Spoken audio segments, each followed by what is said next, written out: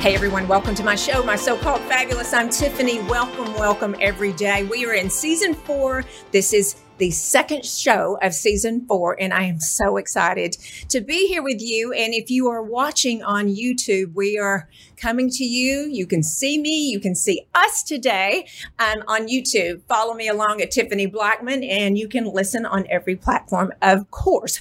But today, I thought there's a good idea to do this 3 years ago. I actually did, but waiting for the right person. And this show is brought to you today by Alexandra DeGangi with Beyond Celiac. So welcome to the show, Alexandra. Thank you. I'm so happy to be here. So happy to be for you to be here. And I mean, I have wanted to meet you for quite a while because our friend Bonnie, shout out to Shop with Bonnie, brought us together. Yes. I mean, she told me about your story, and I have been searching because I told you before the show today that I was tested for celiac, and we're talking about celiac, and I'm finding more and more of the population in my circle that they're diagnosed positive. It's an autoimmune disorder. So tell us. You are at TCU. You're a junior. You just went through recruitment. I'm so proud of you. Congratulations. The big smile on her face. You all see that. Congratulations for that. And you are from way out of town. You're not a local. No, ma'am. I am from New Canaan, Connecticut. So a little town about 40 minutes to an hour outside of New York City. Wow. Mm-hmm. What brought you to TCU? You know what? My choir teacher is a TCU alum, and I was like the choir, theater, dance kid growing up. And she always had TCU flags in her room, and I knew that I wanted to go out of state, so I was curious, and I just came down, and I fell in love with it like the moment I stepped on campus. Of course you did. And you see downtown Fort Worth behind us all. You can see all the cars going by downtown. Okay. At age 13, what happened? Well, basically kind of what happened was I was diagnosed with celiac disease. My diagnosis came out of nowhere. I had a lipoma, or a fatty tumor on the base of my neck, and it showed up one day randomly. And so, of course, my mother took me to a lot of doctors to find out, what it was and what caused it. And I did some genetic testing, and during that, the markers for celiac disease came up.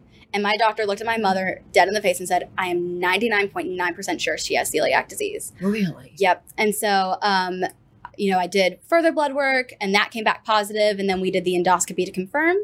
And I can still remember the date, November 5th of 2014.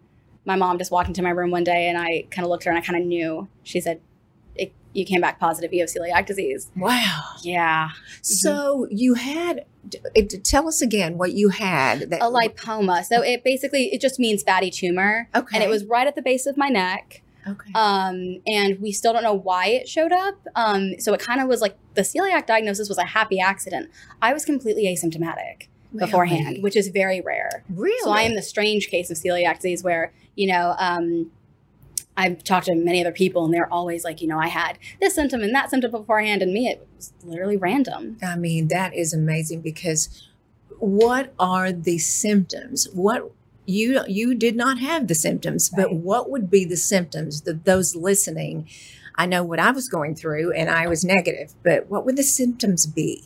Right. Typically, the most common symptom is weight loss. So sudden weight loss and dramatic weight loss within a period, typically of 3 to 6 months. Bowel changes, so constipation or diarrhea. More common to see diarrhea, fatigue, and brain fog. Brain fog is a huge one that I've heard many people.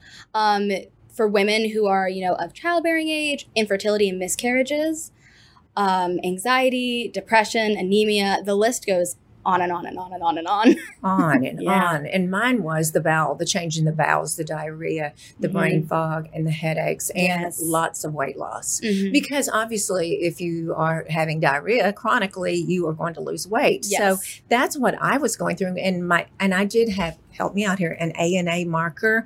And that's why I originally went to the immunologist, and I didn't have I praise the Lord, but I still think sometimes could it be wrong, because still issues, right? Yeah. So tell us when you were diagnosed, what were you feeling? Because did you even know what you were facing? You know, it kind of was random. I mean, I was 13, so I had, was in 8th grade. I was, I had just, I was on a competitive dance team, and I actually got moved up to like the high school team because I was at advanced, and I was just so excited to like take on the world.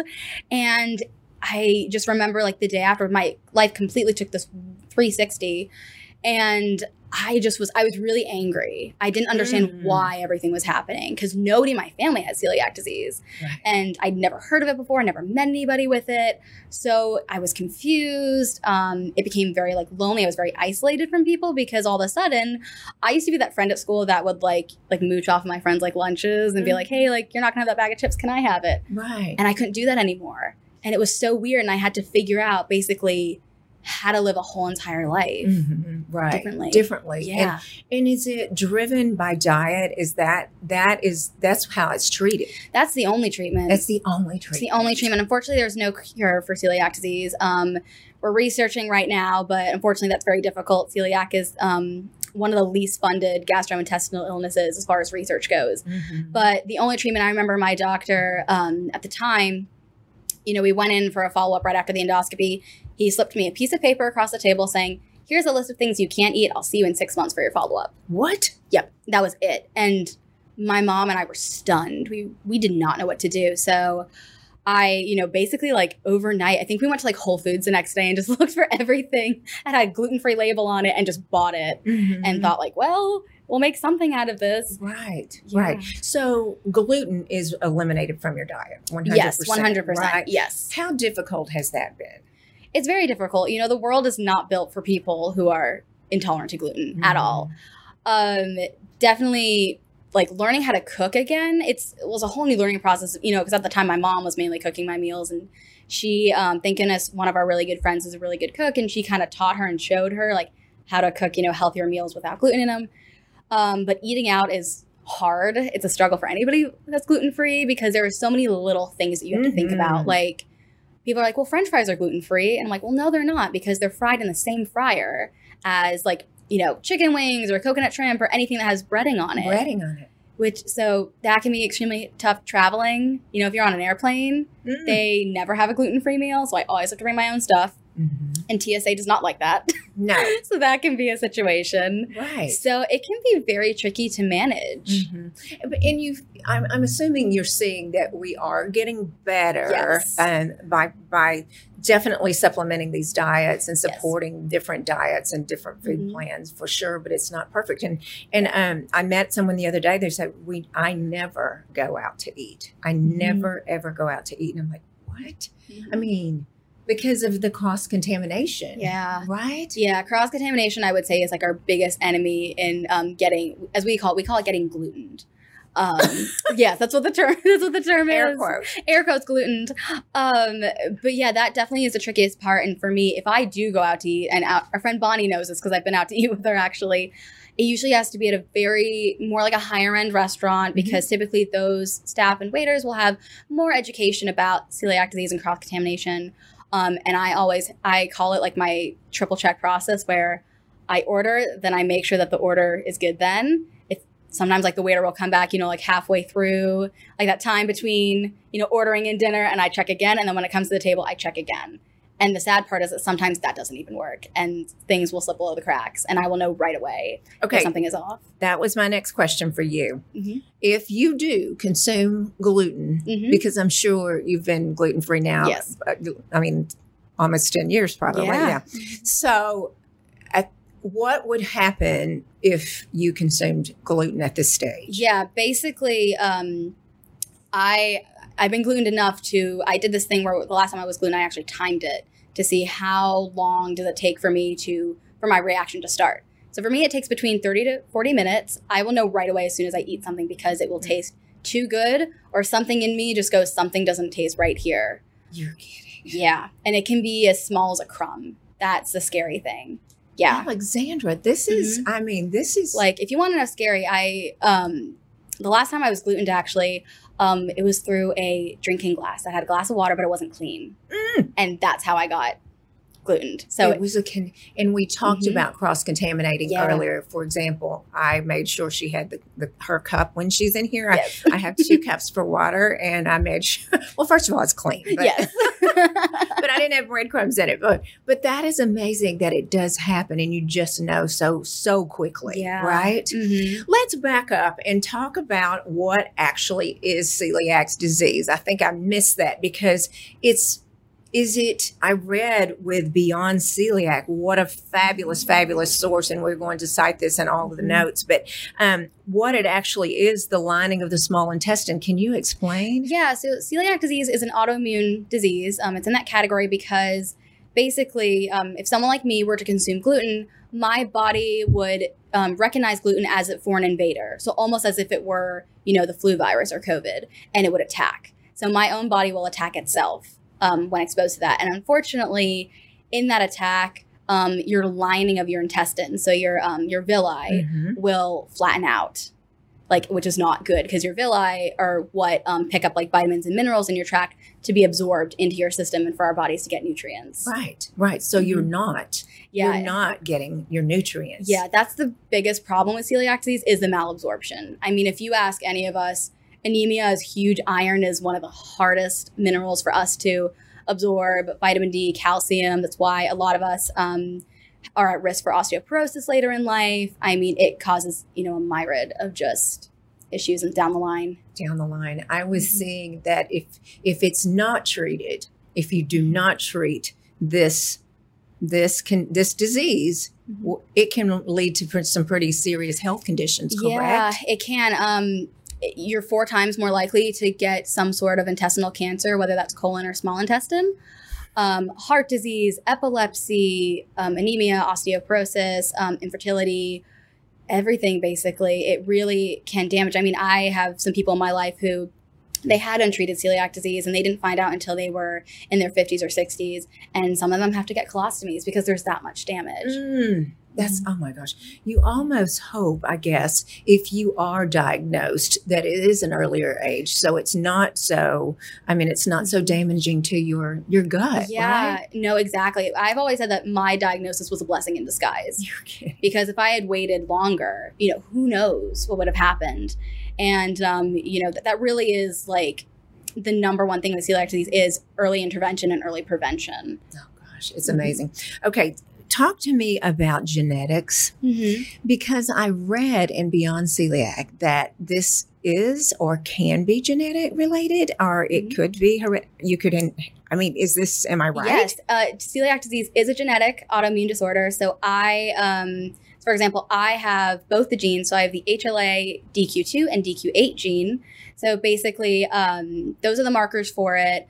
Anyone can have them. The mystery is, how do those genes get turned on for celiac? That's the giant mystery that we don't know yet in celiac disease. Because I have the gene, my brother also has the genes as well, but he does not have celiac disease. You're kidding. Yeah, he's that guy eats so much gluten, it's crazy, and he never reacts. I'm so jealous of that. Of course. So I did read too, is it caused, okay, so we have the genetic factor. Right. But is it caused from eating too much gluten? No. So that is also the huge mystery around celiac disease is what causes it, what gets that gene triggered. There have been some studies that have come out showing a relation between either bacterial or viral infections triggering the gene being turned on. In my case, I actually had Lyme disease when I was younger. And so we suspect that that's how my gene got triggered. Because of that, it's a bacterial infection. It can go into your DNA and start changing things up. Right. But other than that, we don't really know. There are certain risk factors. Obviously, if a family member has celiac disease, you are way more likely to have it. I know a lot of people who, they have celiac disease and then their mom has celiac disease or their dad has it as well. Also ethnicity. If you're from the Mediterranean area, so Italian, Iberian, I happen to be actually both Italian and Iberian. So the prevalence of celiac disease in that area in Europe is very heavy. You're kidding me. I mean, I had no idea. Did y'all have all this? I had no idea.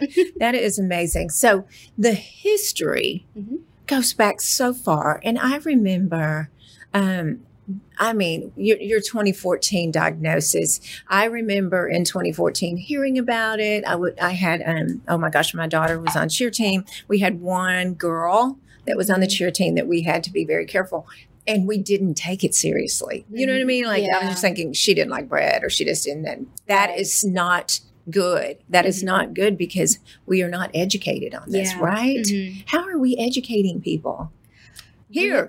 Exactly. No, that is my whole entire mission, is to just educate people, just so, we can make it easier, not only for myself, but for, people in the future who get diagnosed. There are so many, actually, I had a friend of mine in my major who she just got diagnosed last year.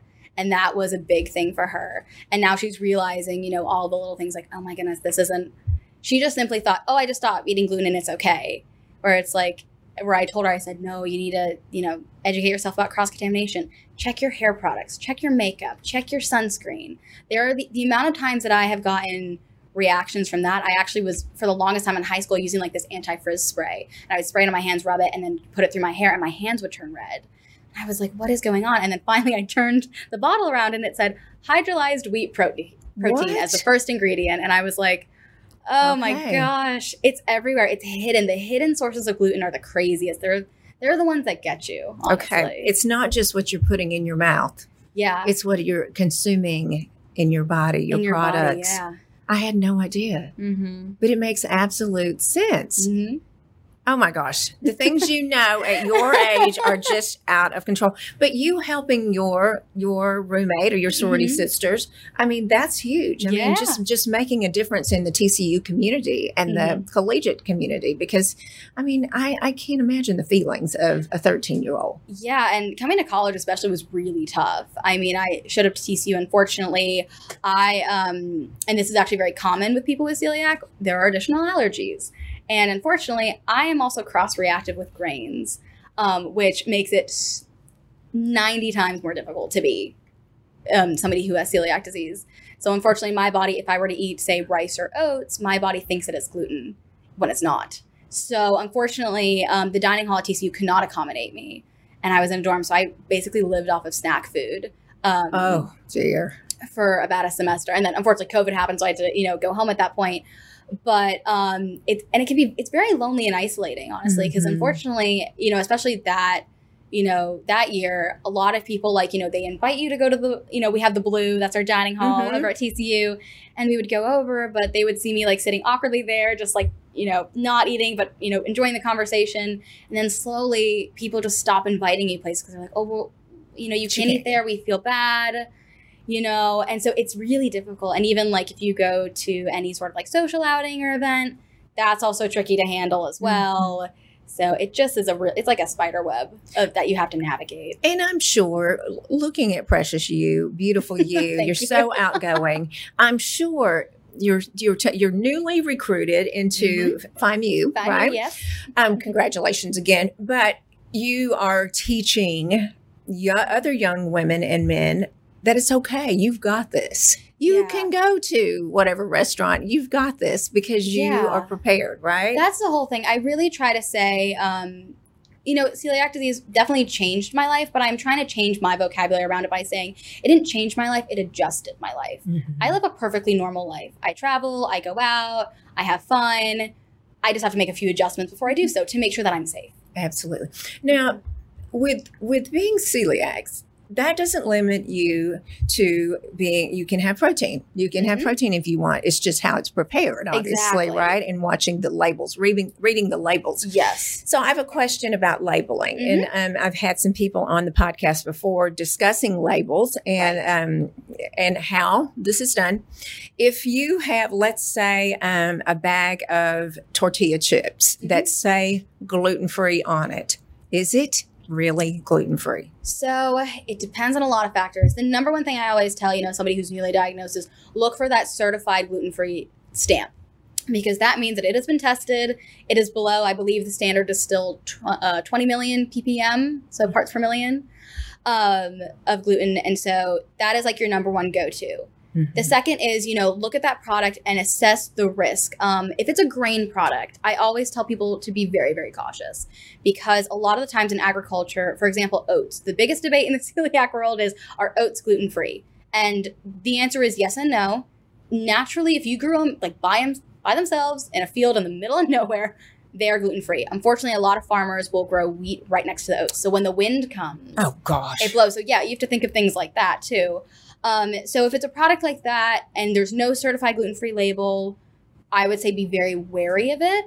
But let's say if it's like a frozen product, you know, where it's like frozen cauliflower rice or something like that, it's going to be gluten-free and that's okay. You know, something that's naturally gluten-free, you don't really have to worry about. Mm-hmm. But something where, you know, the label is ambiguous, or I always stay away from products that say, you know, in the ingredients that's just like spices. Well, sometimes spices can include things like malt extract, and that has wheat in it. Mm-hmm. So it really is your personal judgment, but I always say when in doubt, go without. Absolutely. Especially if you you know how it's going to make you feel. Exactly. For sure. Exactly. Okay. We were talking about the labeling. Let's talk about agriculture because what you just said makes perfect sense to me. If there is what's in the field, let's talk about cattle and what they're fed. Yes. Okay. So are you only, let's say you have beef, is it only grass fed? Yeah, pretty much. For me personally, I have discovered that a more nutrient dense, you could call it paleo. I don't like to put a label on it. I just tend to eat more of a whole food based diet. That just kind of seems to be what works best for me. I definitely try to go towards grass fed products. If not, you know, something organic, because they're more likely to be fed, you know, either grass or grains are okay, or gluten free grains. I personally haven't had an issue with it. I don't know many people who have. That's definitely something that I would have to look more into to see, you know, if that is a factor. I'm sure that it is for some people. I'm just not quite sure. Right. So if a person, I try to stay away from gluten. I really do, because it's not fun for me to be, do you know what I mean? It's not kind to me. I am not celiac. I've been tested. So the people like myself that don't feel well, would you suggest they get tested, or is this just how your body's reacting? Yes, I would suggest that anybody gets tested, because really it could be one of three things. You could have celiac disease. You could have, you know, a gluten intolerance, or as it's technically called, non-celiac gluten sensitivity. So basically just meaning, you know, kind of like you're allergic to it, it doesn't make you feel good, kind of like a lactose intolerance situation. Or you could have another autoimmune disease. I know a lot of people who have gotten misdiagnosed with celiac disease, and in reality, they had Crohn's disease or ulcerative colitis. So I would say if you are going to go get tested, you know, I'm a huge fan of being an advocate for yourself. And so ask your doctor, test for everything, test that whole entire panel. You know, and if they say, if you do get to the point where, you know, you just need, they're like, okay, we're going to do an endoscopy. Maybe request a colonoscopy as well. It's uncomfortable, but it'll find you the answers if you're really having issues and struggling with that. So the test is, I mean, if I just went right now, it would be a blood test, right? Yes, it would be a blood test. They would test your IgA, TTG levels, IgA, and IgG. So basically all of those inflammatory markers. Gotcha. Okay. Are doctors on board with this? So it depends on the doctor. Great doctors will, you know, recognize celiac disease and look into it. I know a lot of people who had a very hard time getting diagnosed with celiac disease, mainly because their doctor did not believe them. Correct. Or their doctor said, well, you're lactose intolerant. Right. And that's not the case. So it really is, unfortunately, you know, until we can kind of improve those outcomes, it really is about patient advocacy and about, you know, and I'm a big proponent of taking charge of your own health. I certainly had to do it because I was not getting the help that I needed from my medical team, unfortunately. So I take everything into my own hands and advocate for myself. If you're in a position where you're having these stomach issues and you know about celiac and you think that you really match up with it, get yourself tested and say to the doctor, I need this to be done. You know what? I love that, because we do have to take our health into our own hands. And I always say on this podcast, we have one body. And you're not going to get another one to take care of yourself. But I had to do the same thing with my gut issues. I had to go, okay, I'm not getting the answers from several doctors, several physicians. It was all in my head, or I was too stressed, or I need to quit work. Okay, whatever. So, but I actually did the ALCAT test. It was a food sensitivity test. I've done it multiple times. And I'm so proud to say, years after years, but after I turned my 50s now, I had so many food sensitivities come up. And we go back to what you were talking about. Things are hidden. So my number 1 and 2 in my severe was monk fruit. For heaven's sake. I mean, that's my sweetener of choice. And it's a natural. I mean, it's natural. But it was in my drink in the morning in my amino acid drinks. It was hidden in there. So I immediately had a severe reaction, remove it, and then sardines. Do you think I'm eating sardines on the usual? No. I mean, listen, I've never had sardines, even though I'm a nutrition major. They say omega-3s is great for you. And I'm like, you know what? I crossed the line. That crosses the line for me. Okay. I'm not eating the sardine. Okay. So with what you just said, with you're a nutrition major, you know where those sardines were, right? Yes. Where were they? Can you tell me where they were in my diet? In your diet? Nowhere.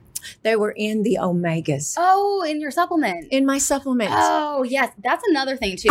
Gluten can be in supplements, which is, obviously when they say, hey, you're iron deficient, you're calcium deficient, here's a supplement, you have to look and check. Oh. Because that's happened to me before where I had a reaction because I was taking a protein supplement with brown rice in it, and my body does not do well with rice. It reacts the same way, and I was having reactions, like little ones, and I was like, what the heck is going on? And we couldn't pinpoint it, and that was actually how we figured out the cross-reactive. Because that was the only thing that we could trace it back to, and as soon as I took it out, I was perfectly fine. Yeah, well, and the most severe, and I'm thinking, I have eaten sardines when I was a little girl. My grandfather loved them. I put a little mustard on it. But now it's like I haven't had one. But it was the number 1 ingredient in my omegas, and omegas are fabulous, y'all. Yes. But you need omegas. Get your omegas. Yeah, because I don't consume fish, but you need your omegas. But I was so shocked, and so you dealing with the same thing with celiacs of what all these, it's hidden in everything. I mean, it's amazing. It's soy, everything. We could go on and on about that for sure. How are the schools dealing with this in the elementary? Are schools educating? Well, you know what? As far as my knowledge on this is based off of I'm in an ambassadors cohort through Beyond Celiac, and there are a few parents in that cohort who their children have celiac disease, and for them, it really is they have to go in and talk to the teacher. They have to, the whole thing with that is making sure that your child feels included. Because, how horrible is it? And I remember my brother actually had a nut allergy. He has a nut allergy, had it all growing up, and so whenever there was a class birthday thing, he would always have to have his own, and that was really hard for him. So that's like their main struggle is making sure that like the child feels included and that children around them understand like, hey, you can't shove a piece of bread into your friend's mouth. Sure. Or you can't, fool around with that because it's dangerous for them. As far as, education goes in the schools, there's a long way to go. Even I couldn't eat at my middle school cafeteria, my high school cafeteria. I had to bring everything every day. Right. It's not the greatest situation, unfortunately. Right. Well, what a resource Beyond Celiac. Tell us about this. You're an ambassador for this amazing program that's helping so many people. So tell us about that. Yeah. So basically, the ambassador cohort, we essentially are all individuals with celiac disease or with some sort of connection to celiac disease. And our mission really is just to kind of be their spokespeople in our own communities. And so for me, I am kind of the spokesperson for the Fort Worth TCU community. So my job is I'll be holding events on campus this year. We partner with many brands. For example, there's a famous gluten-free brand called Char. We love them because they make gluten-free bread products that are not refrigerated, which for us is a win because everything is always refrigerated for us. And sometimes, if you're traveling, you don't have access to that. And if you need to make, my supervisor, Val, actually told me the story of she actually used one of their products on a plane where it got like delayed for 5 hours on the tarmac. And she had it and she was able to make herself like a PB&J on an airplane. Like their products are fabulous. Char. Can you spell that? Sure. So Char is spelled SCHAR. It actually is a European brand, but it's coming over into the US and kind of making a resurgence.